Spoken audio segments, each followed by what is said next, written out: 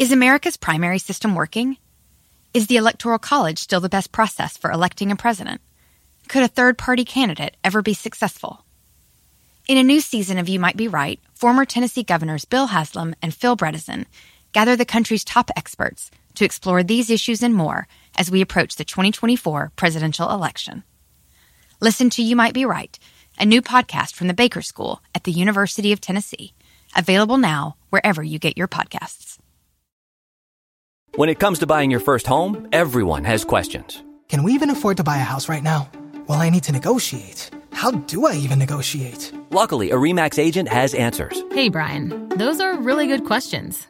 They are? Thanks. It's my first time buying. I work with first-time buyers all the time. I got you. RE/MAX agents have more experience than other real estate agents. Visit RE/MAX.com or download the RE/MAX app to find the right agent. The right agent can lead the way. Each office independently owned and operated. Ladies and gentlemen, this is a difficult moment for America. This is SiriusXM's POTUS, Channel 124. In that moment, I think we all matured, maybe a little bit. You know, it helped me gain a new perspective of the world. Welcome to a special edition of the Michael Smerconish program, a tribute to the 20th anniversary of 9/11. It helped me come to a realization that the world's not a perfect, harmonious place. I mean, obviously they've tightened up security within the last couple of years, and I was alive and I was here when it happened. Keep a dream alive of America, that how we want to be and how we need to be. You know, we had to see something so tragic like that actually happen. I am a part of this. Now, here's Michael Smerconish. Welcome to Hour 2 of our 20th anniversary special concerning the events of September 11, and thanks so much for being here. In Hour 1, we focused on the preamble, the events that gave rise to the tragedy of September 11, in trying to put it in some sense of perspective. In this hour of the program, the focus will be what transpired that day. And then in the third hour of the program, as I said, we'll focus on the aftermath with specificity on the hunt for bin Laden. We all remember, those of us who were alive, we all remember where we were that day, right? In my case, I was at a stage of my career where I was a lawyer who happened to be a talk radio host. In the future would come the time when I would be a talk radio host who happened to be a lawyer.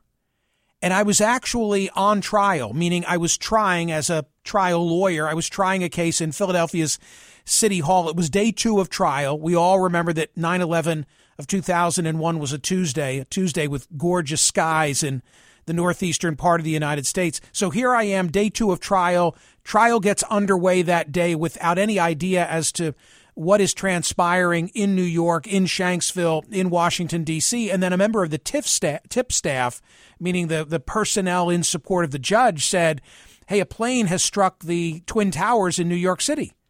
And as a sign of my naivete, I thought it was an air traffic control mistake. Well, by the end of the day, I'm no longer in City Hall. I'm back in a radio studio where, on an emergent basis, I am asked to discuss a subject that I knew next to nothing about, bin Laden and al-Qaeda. Here I am, 20 years ago, pulling that emergency duty. Good afternoon, everybody. I am Michael Smerconish. Have you noticed the date? The date is 9/11, and I guess that sort of sums it up. I'm on trial in Philadelphia this week. The trial was interrupted at 11:30 today when this situation was explained to the participants in the trial. I'm here until 7 p.m. tonight. The phone lines are absolutely open right now. I know that it's difficult for some cell phone users to get through because I've had trouble all afternoon. And then at 7 p.m., the evil one will be here so that your reflections on what's taking place will have ample opportunity for discussion and discourse. We're commercial-free at this moment. The only time that our discussion is going to be interrupted will be at 20 minutes after the hour, and then at 40 minutes after the hour, and then at the top of the hour, so that we may briefly keep you updated from CBS News. So the phone lines are open. This is one of those days in our lives where we'll always remember where we were. I feel a bit foolish because this morning, one of the court personnel told us at about 10 a.m., have you heard an airplane just hit the World Trade Tower? And my response was, boy, I guess an air traffic controller had the wrong coordinates. And then a half hour later, we were told there'd been another plane, and I thought, my gosh, they've really got everything crossing wires in Manhattan today. And even though the World Trade Center had been a victim of terrorism in the past, it just didn't occur to me. Absolutely did not occur to me. There's so many thoughts that I have, so many reflections I want to... How could someone, some group of individuals, plan something of this magnitude and get away with it? And is there a single instance yet being reported in the news where somebody says that there was another airline and they stopped a guy at the gate, or a gun were apprehended? I have so many thoughts on this thing that my cup runneth over, but I want your input. Yours truly on the radio air the afternoon of September 11th. The next morning, I went back to City Hall for the continuation of my trial. I didn't know what to expect. We had a jury of 12 and 2 alternates in the box. Would they show up? There was still an uncertainty as to what we were dealing with and whether more attacks would occur. And, of course, this was a government building. We were fearful that it would be targeted. Everybody showed up. Everybody, each one of those jurors was ready to go by 9 a.m. the following day. And I thought that was a terrific message in and of itself. For me, it began as just another day practicing law.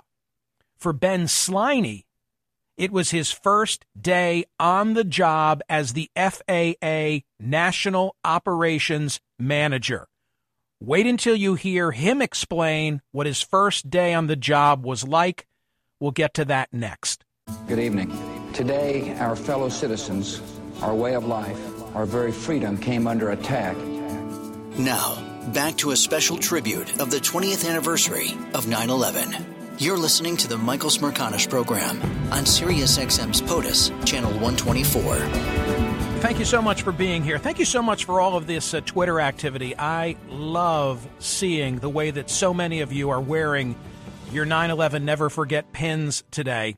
I mentioned just before the intermission that I was on trial on that day. We all know what we were doing that day. For Ben Sliney, it was his first day at his new assignment. He was the FAA's National Operations Manager. He was manning the helm of the FAA's Operations Center in Herndon, Virginia. The center is the National Air Traffic Control Center that monitors all nationwide air traffic, both within and coming from outside the United States. So on September 11, Mr. Sliney and his crew received rapid-fire information as events occurring seem to be spinning out of control. If you've seen the movie United 93, he plays himself in it. And you watch how it was the Operations Center so quickly overwhelmed with the size and the scope of the attacks, and very quickly chaos seemed to be overtaking control. You also remember what a weather day it was in the Northeast? I mean, to this day, if I see a picture-perfect, crisp, fall, blue sky, I will say to myself, if not to whomever I'm with, it's a September 11 kind of a weather day. I told Ben Sliney he must have been pleased to have such a clear day for his first day on the job. Well, you're exactly right. I thought to myself, in looking at the weather on the television that morning as I prepared to go to work, that there were no weather issues from Maine to Florida, and of course, the East Coast awakes first, and that's where the bulk of our traffic occurs on the day shift, and any congestion problems or weather problems will manifest themselves on the East Coast. And I precisely thought that this is going to be a very easy day for me, and was turning out to be that way until I got word of the first potential hijacking. What time did you get to work that day? I arrived around 6:30 a.m. Eastern Time. So word came at approximately 8:30, I guess, when you heard about American Flight 11. That was the first sign that all was not going to be well. Well, that's correct. At 8:30, there's a scheduled meeting that the National Operations Manager attends to brief upper management in Washington via telephone in the facility on the events of the day before. And I spent an hour or so reviewing the records of the day before to brief those people on that. And as I was leaving to go to that meeting, I had appointed one of the supervisors that was with me that day to stand in my place as I went to during the period of time I would be at the meeting. And he caught up with me as I was leaving the floor. It was a vast cavernous type of facility, and indicated to me that we had a potential hijacking out of Boston, an American 11.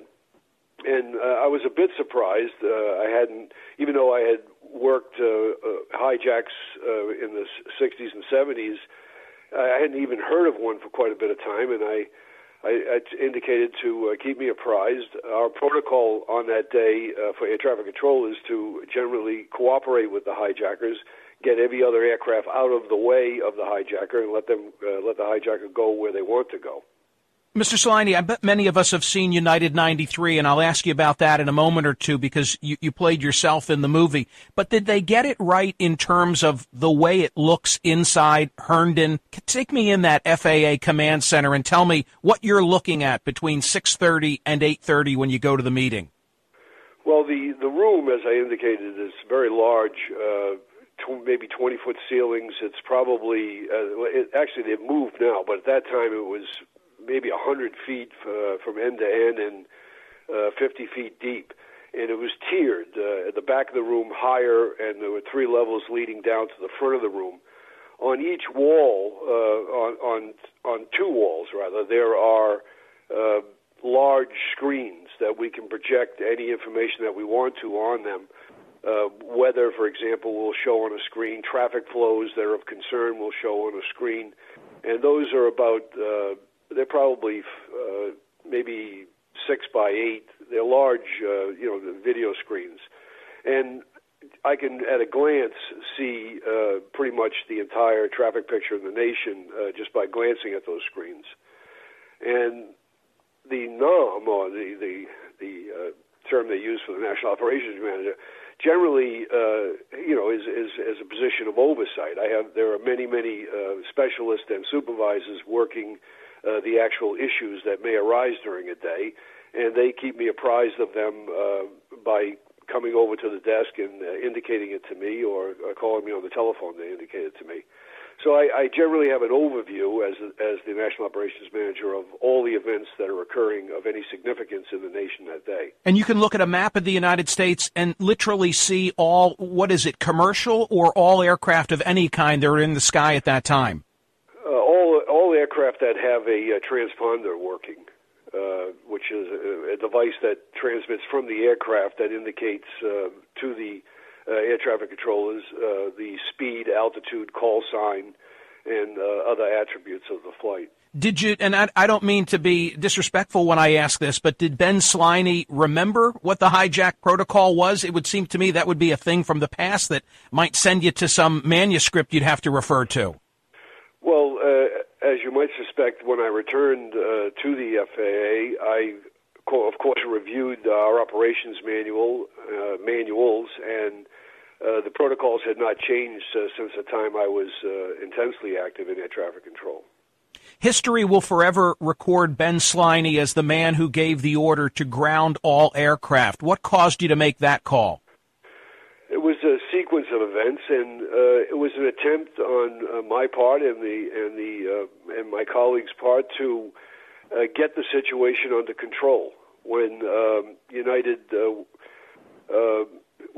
when American 77 struck the Pentagon, at that time I ordered a complete ground stop of all aircraft in the nation, meaning that no aircraft could take off from that point forward. And, of course, I was contemplating landing everyone and considering, how much chaos I might create in doing that. When United struck the second tower, at that point I had ordered all air traffic controllers in the country to report to us about any aircraft that they deemed suspicious. And I defined suspicious as any aircraft that, without authorization, changed its altitude, changed its transponder code, shut off its transponder, or deviated from its course. And within minutes, we had maybe a dozen or more aircraft identified as, quote, suspicious. And also, I indicated that any air traffic controller, for any other reason, who thought that an aircraft might be suspicious should indicate that aircraft also. As air traffic controllers are very proprietary about the airspace that they're controlling, and they're very keen on any anomalies that may occur in that airspace. So quickly, we had over a dozen aircraft identified as potentially suspicious aircraft. How long did it? How long? I'm sorry. I'm sorry. At the time that I had ordered the ground stop, I was contemplating landing everyone, and again, running through my mind the implications of it.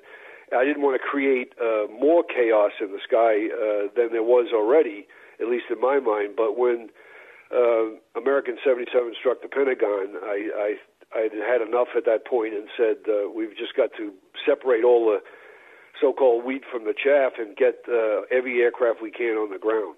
How long did that take to facilitate? I didn't hear that, sir. How long did that take to facilitate? It took moments to issue the orders. It took about 2 hours to land about 5,300 aircraft. Contemporaneous with that, I also closed off our borders. I wouldn't allow any other aircraft to enter our airspace. And thank God for, among others, the Canadians, who did a magnificent job of landing and all the aircraft that were destined for the U.S. during that period. I assume that it wasn't until the last of those 5,000 were down that Ben Sliney could breathe a sigh of relief in knowing that that threat had been averted, meaning you said at one point there were about a dozen airplanes that were cause for concern. That is absolutely correct. I can see it clearly in my eye watching the one of the large screens that we had put up to show every aircraft in the sky, and there's a number counter in the lower left-hand corner of the screen that indicates the actual number of aircraft that we're processing on the screen.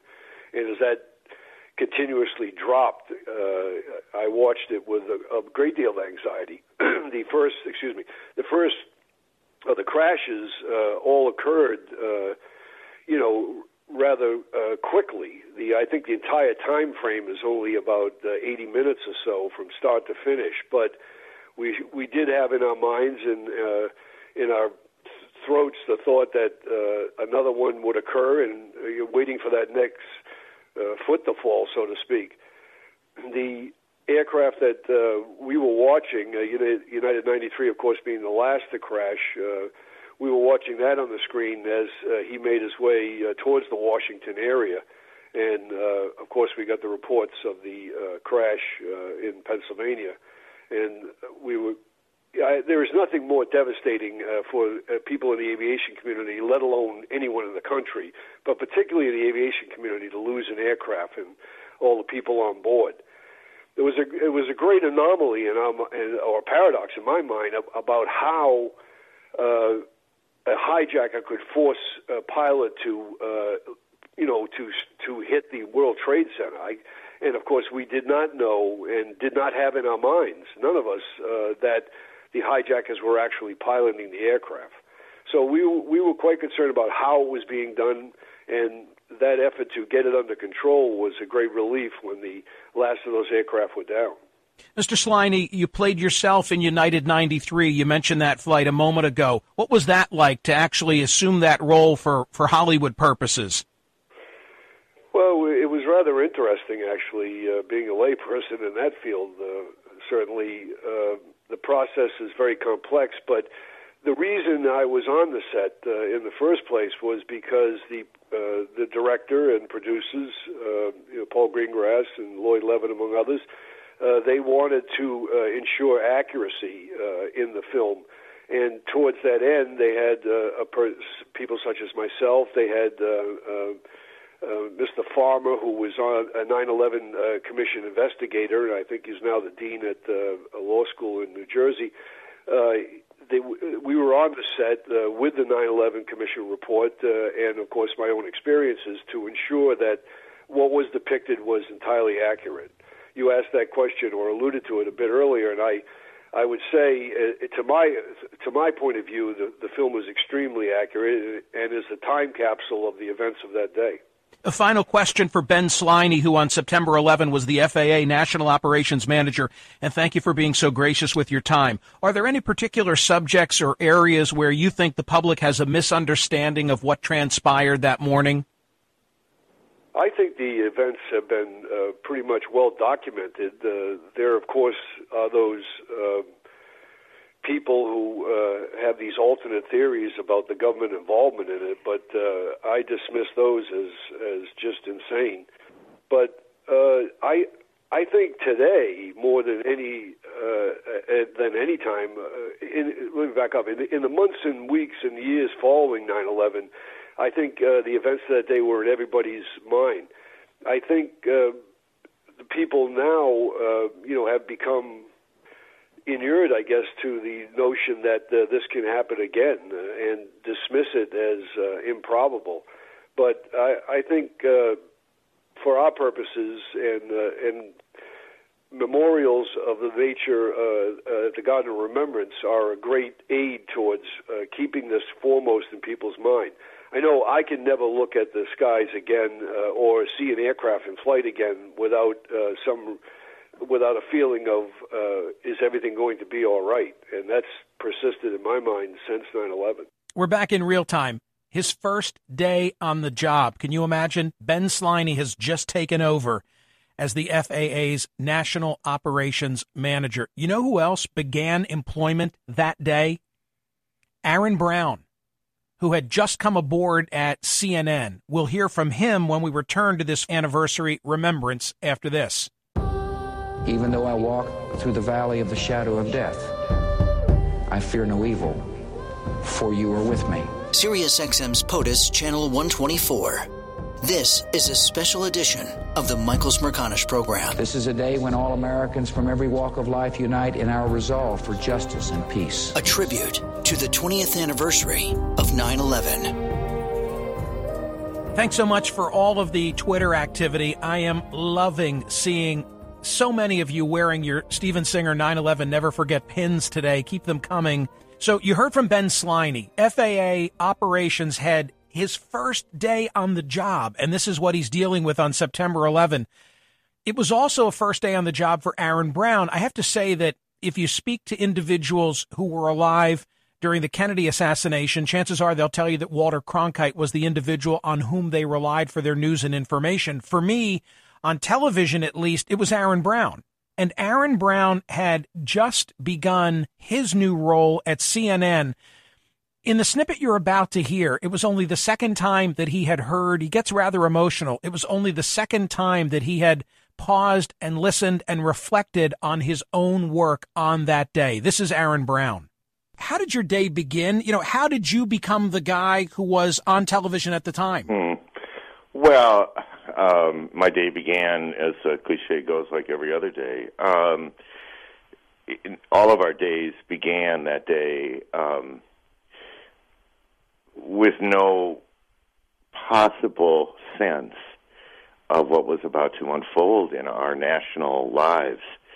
And mine was no different. I was driving into town to, I'd been hired by CNN to put together a primetime newscast. My job was to anchor that newscast, to be the managing editor of that newscast, and to handle breaking news for CNN. I heard on the radio that a plane had hit the Trade Center. So I was on the West Side Highway in New York. And I had assumed, like I expect many people had assumed, that there had been some terrible accident. But I also thought, this is news, and I'm probably going to have to deal with it. And then but my producer called and said it was a big plane. I mean, shorthanding all of this. And then the second tower was hit, and I knew the country was under attack. And a lot of everything else that unfolded was both perfectly choreographed in a weird television news way. I had seen it 100 times before. And totally different than anything I'd ever experienced, both in the smallest of ways. I barely knew my new colleagues. Many of my colleagues' names I did not know, let alone the quality of their work, which turned out to be exceptional. And in other ways, it was incredibly, this sounds terrible. I don't mean it in any sense dismissively. It was very routine. We all understood as professional broadcasters and journalists what the work was that we had to do. And I'm not sure that I thought much about the magnitude of it, except in little sporadic moments, until the day ended for me at about 1 a.m. Were you scheduled to be on camera during the day hours? No, I was scheduled to. I remember I was going to interview. We were interviewing people who we thought might be interesting characters for the program when the program launched in October. And we were looking for a kind of ensemble feel, and I was going to talk to a woman named Alexandra Wentworth, who's Mrs. George Stephanopoulos now, and maybe was then, I don't remember. And she's very smart and very funny, and thought she'd be an interesting person to have on the program from time to time.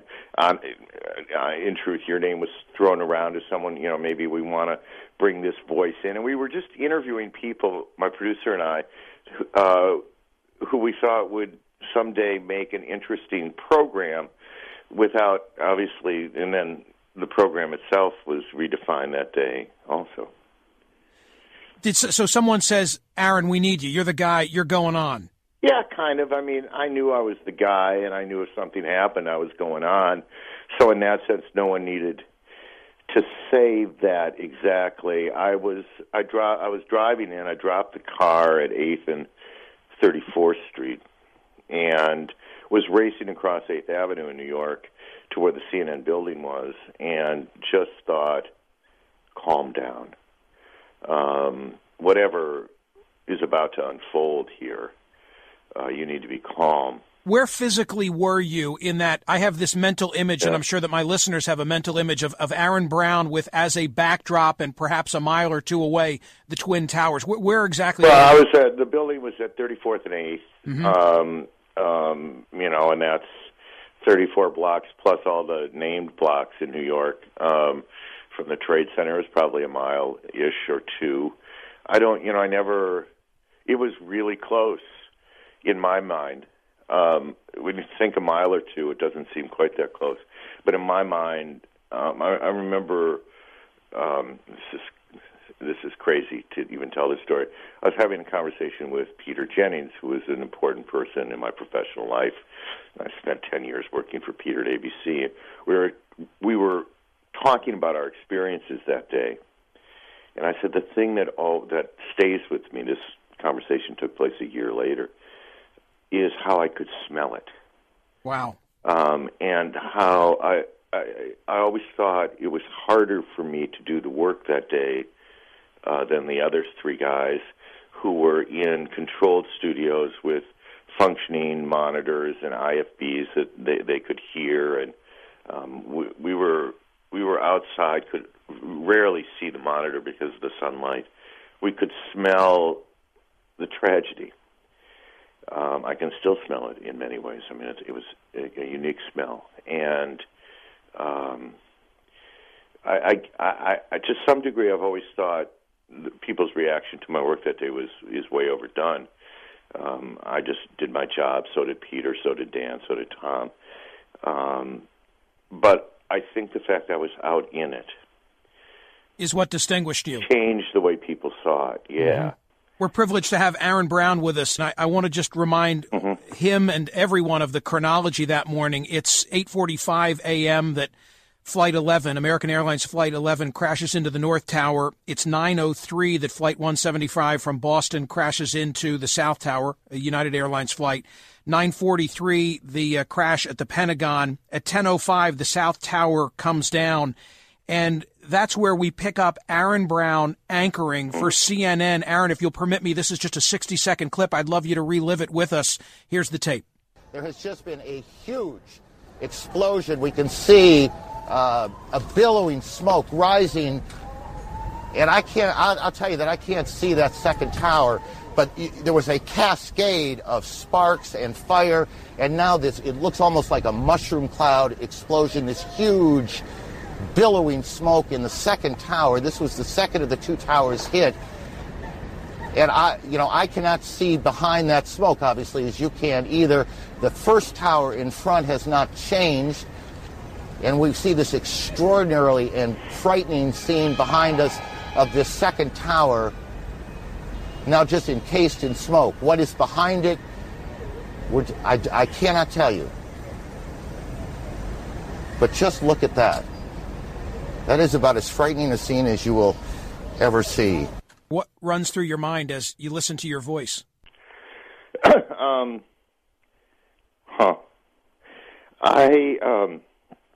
You have no way of knowing this, but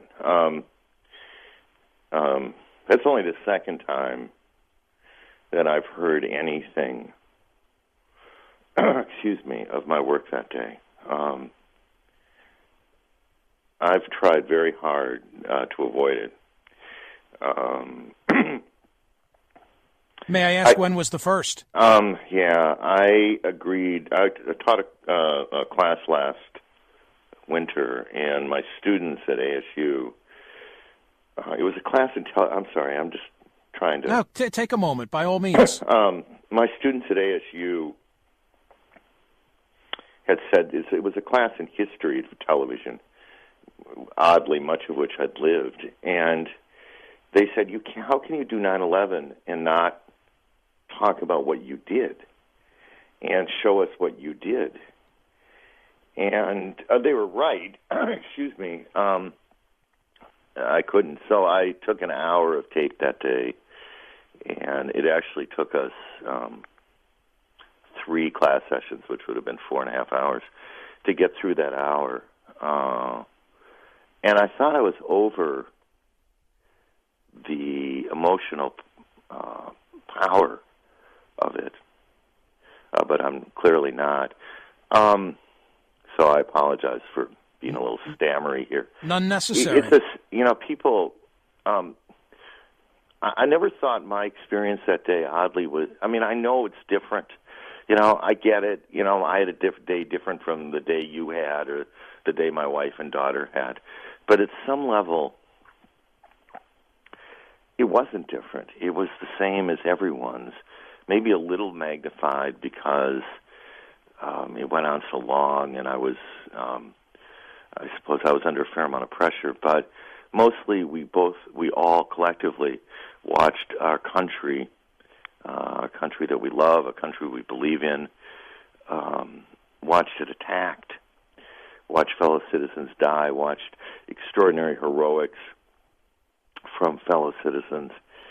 And I suspect that 20 years from now, if God is kind enough to keep me alive that long, I'd hear that tape and still have trouble putting together a complete sentence, which I seem to be having now.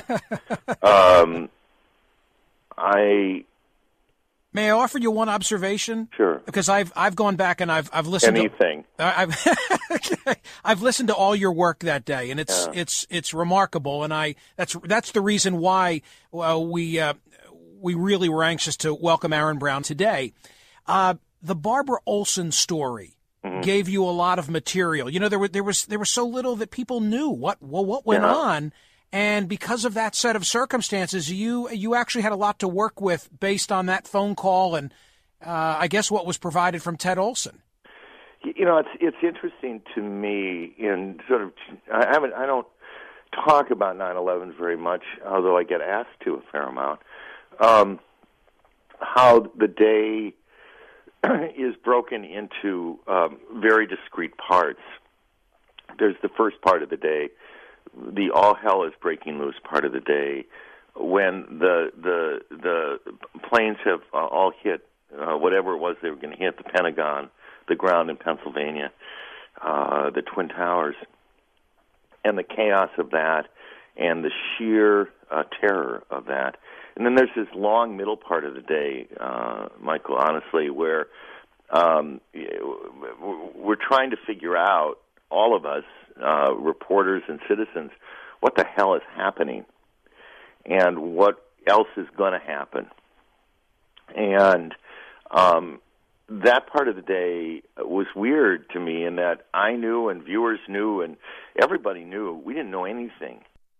That was Aaron Brown. We're back in real time. What a pro.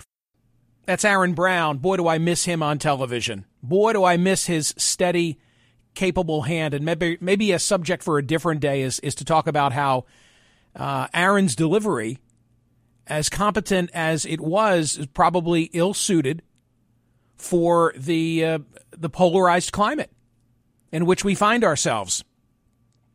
Amazing to think as well that it was Aaron Brown's first day at work at CNN. I mean, for Walter Cronkite handling the Kennedy assassination and doing a phenomenal job, he'd been at it a long time. This was Aaron's first day on the job. And in similar respect, Ben Sliney over at the FAA having his first day at work. I mentioned what I was doing. I know you remember what you were doing. It was not my first day trying a case, but that's where I was. Also, what I'm about to tell you pales in comparison to what Aaron Brown had to handle. In fact, I didn't even handle it. But it's just an odd coincidence. On my first day hosting a Saturday morning program on CNN, it was the day that MH370 went missing.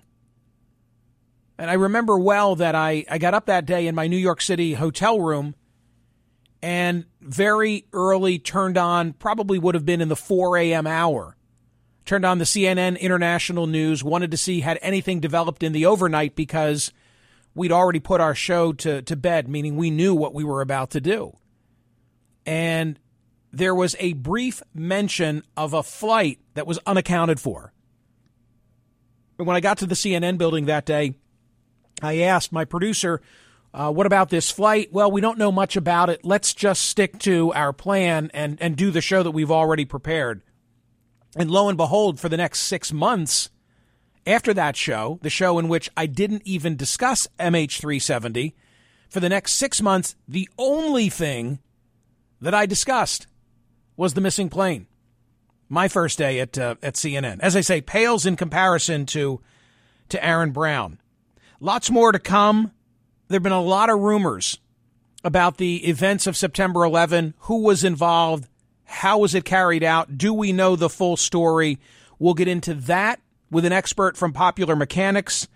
And we'll also shift our attention then and talk about the hunt for bin Laden. Who had the first boots on the ground? And what exactly did our effort look like? And, candidly, what mistakes were made? Could we have gotten him sooner? Had there been some decisions made a little differently? And then hour 3 lies ahead, and in hour 3 of the program, we'll talk all about the events that led up to the takedown of bin Laden at Abbottabad. And my conversations will include, and you'll hear them, portions of my extended talks with Matt Bissonnette, Mark Owen, his name as an author, and Rob O'Neill, 2 members of SEAL Team 6. They differ slightly in terms of their accounts of what transpired, but here's something no one disputes. Both of them were there. Both of them went up that staircase. Both of them fired shots into Osama bin Laden. Peter Bergen, who is the only Western journalist to have toured the Abbottabad compound before the Pakistanis tore it down, will also describe what his tour was like of that facility, of that compound, within just days of SEAL Team 6 taking care of business. I'm Michael Smerconish. This is my annual tribute to those that we lost on September 11, 2001. Much more good stuff lies ahead. I'm so glad that you're tuned in. None of us will ever forget this day, yet we go forward to defend freedom and all that is good and just in our world. This is the Michael Smerconish Program, marking the 20th anniversary of 9/11. Here's Michael Smerconish. So that I don't forget, I want to say to Dan and to TC, thank you so much. So much labor goes into our ability to present this year after year. So I really appreciate you both.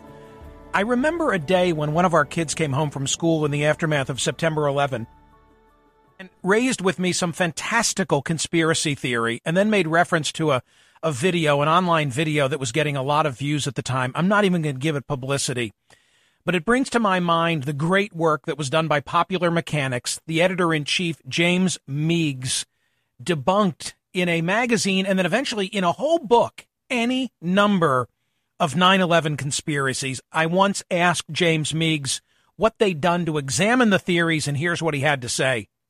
Well, we've really been looking into these theories for about a year and a half, and we looked at the 20 most common factual claims that the conspiracy theorists make. We're not getting into politics. We're not taking sides in debates. We're just looking at the facts, like when conspiracy theorists say that jet fuel doesn't burn hot enough to melt steel, therefore can't explain why the towers fell down, or the hole in the Pentagon isn't big enough to have been made by a commercial aircraft. Must have been a missile or some kind of other device. Well, those are technical questions that we're in a pretty good position to answer. And what kind of a team did you put together at Popular Mechanics to bird dog them? Well, we've had about, over the course of this project, we've had about 10 researchers working on this, along with various members of the Popular Mechanics staff who have expertise in different areas.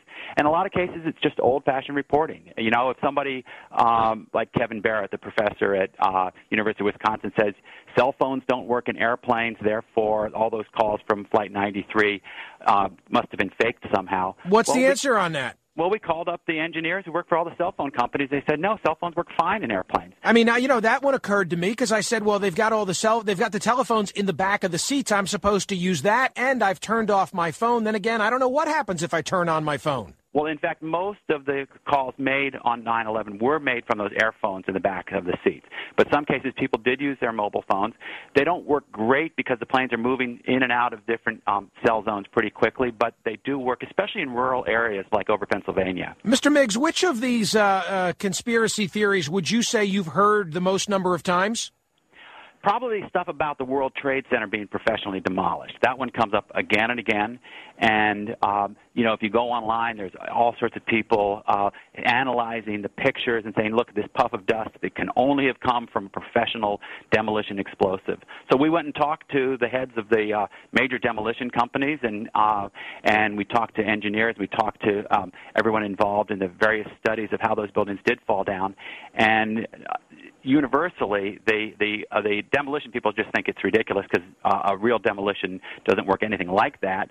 But the engineers who worked on the studies of how the buildings fell down have poured a lot of time into this, and their account is really coherent. The conspiracy account is really based on kind of a cartoon idea of what we think a building must look like when it falls down. In fact, no one's ever seen a giant skyscraper fall down that wasn't professionally demolished. So the idea that it looks too professional is just based on a kind of a hunch somebody might have. It's not based on science. Well, here's another one that I often hear repeated, that the hole at the Pentagon doesn't correspond to the width of an aircraft. But it does, in fact, because the wings of an airplane aren't going to punch a cartoon-like outline of themselves in a reinforced concrete building. James Meigs from Popular Mechanics. Hour 3 of this program will be dedicated to the hunt for bin Laden.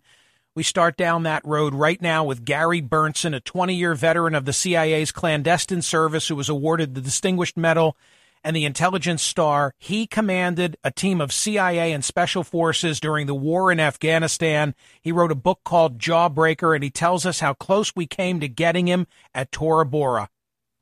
How many days after September 11 were your boots on the ground in Afghanistan? I was I arrived first in Uzbekistan and then Tajikistan in late October, and assembled our teams. And then by about the 2nd of November, I was on the ground. And you remained in charge of Jawbreaker, the hunt for bin Laden, for how long? For that 7-week period of time during the combat phase. Leading up to and including. Leading up, I left we won the battles of Mazar-i-Sharif, Talokan, which was my area, the Shamali Plains, which was Kabul, the seasoning capital, Tora Bora, and once we concluded that, we raised the flag. And moments after the flag was raised at the U.S. Embassy, I was another man came in who would assume control of all of CIA operations in the country, and then I exited the country. How close did you get to capturing bin Laden? We came close not to capturing him, but to killing him. How close? We identified and how do you where know? He was on several occasions. We threw a 15,000-pound Blue 82 at his position. We destroyed 75% of his force in the mountains. In the fight in Tora Bora, in about a 16-day battle, we destroyed 75% of his force. I was able to put 4 men up on a mountain overlooking bin Laden and about 1,000 men that he had fallen back with, and they called in airstrikes for 56 hours on his force. This is 4 Americans with 10 Afghan guards up against 1,000 of the enemy. And you're telling me that your 4 guys had him literally in their sights? His force down below, we had picked up a radio off of a dead al-Qaeda fighter, and we were listening to bin Laden apologize to his men, pray with them. We listened to them talk to one another about him, his location, if he was safe, if he was not. And then finally we heard him as he prayed with them before he fled the country.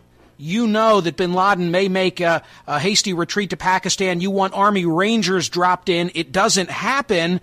Why not? I made the request that you cited the first 2 or 3 days of December, understanding that the Afghans we were working with down in Nangarhar province were not of the Northern Alliance. They were of the Eastern Alliance. It was a group that we had assembled and paid there. And I recognized they weren't as loyal. I knew that we needed them, that only Americans could do that close-in fighting and end this thing. You know, it was happening, the things were happening, the operation was happening rapidly. There was concern, I believe, that the military didn't want the risks that they could, of casualties that they might face, and they decided to use air power to do this instead. They would give us Delta Force. Delta Force would come in force on day 11 of that battle and would assume control of the battlefield, 40 of them. But, I had asked for 600 to 800. And I thought with that we could end it. They just, it happened too fast. It was too far. They were concerned about casualties. I believe they were concerned about casualties. I was not involved in those discussions at CENTCOM, but I made the request. CIA made the request of CENTCOM, and the military just wouldn't do it. In real time now, just last month, Peggy Noonan, writing in the Wall Street Journal, reflected on bin Laden being allowed to or able to escape at Tora Bora.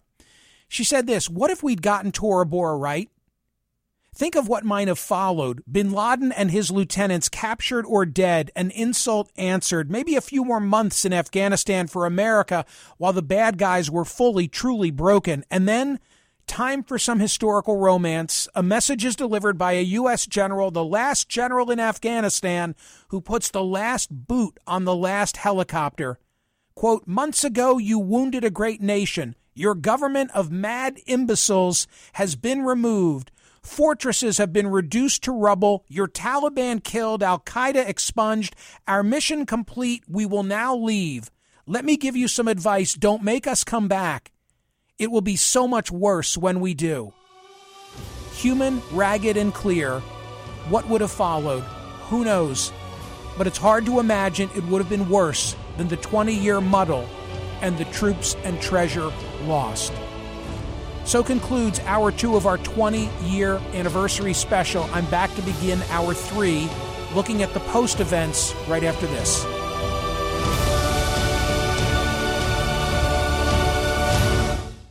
You might be right. It's simple, but something you almost never hear in politics today, with each side more concerned about scoring political points than solving problems. I'm Bill Haslam, a Republican. And I'm Phil Bredesen, a Democrat. We're former Tennessee governors, and we invite you to listen to our podcast, You Might Be Right. Join us and guests like Al Gore, Paul Ryan, Judy Woodruff, as we take on important issues facing our country. Listen and subscribe to You Might Be Right, a new podcast from the Baker School at the University of Tennessee. Luxury is meant to be livable. Discover the new leather collection at Ashley with premium quality leather sofas, recliners, and more, all built to last. No matter how many spills, scuffs, or pet-related mishaps come its way, the leather collection at Ashley is made with the durability you need for the whole family. Shop the new leather collection at Ashley and find chairs starting at $499.99 and sofas at $599.99. Ashley, for the love of home.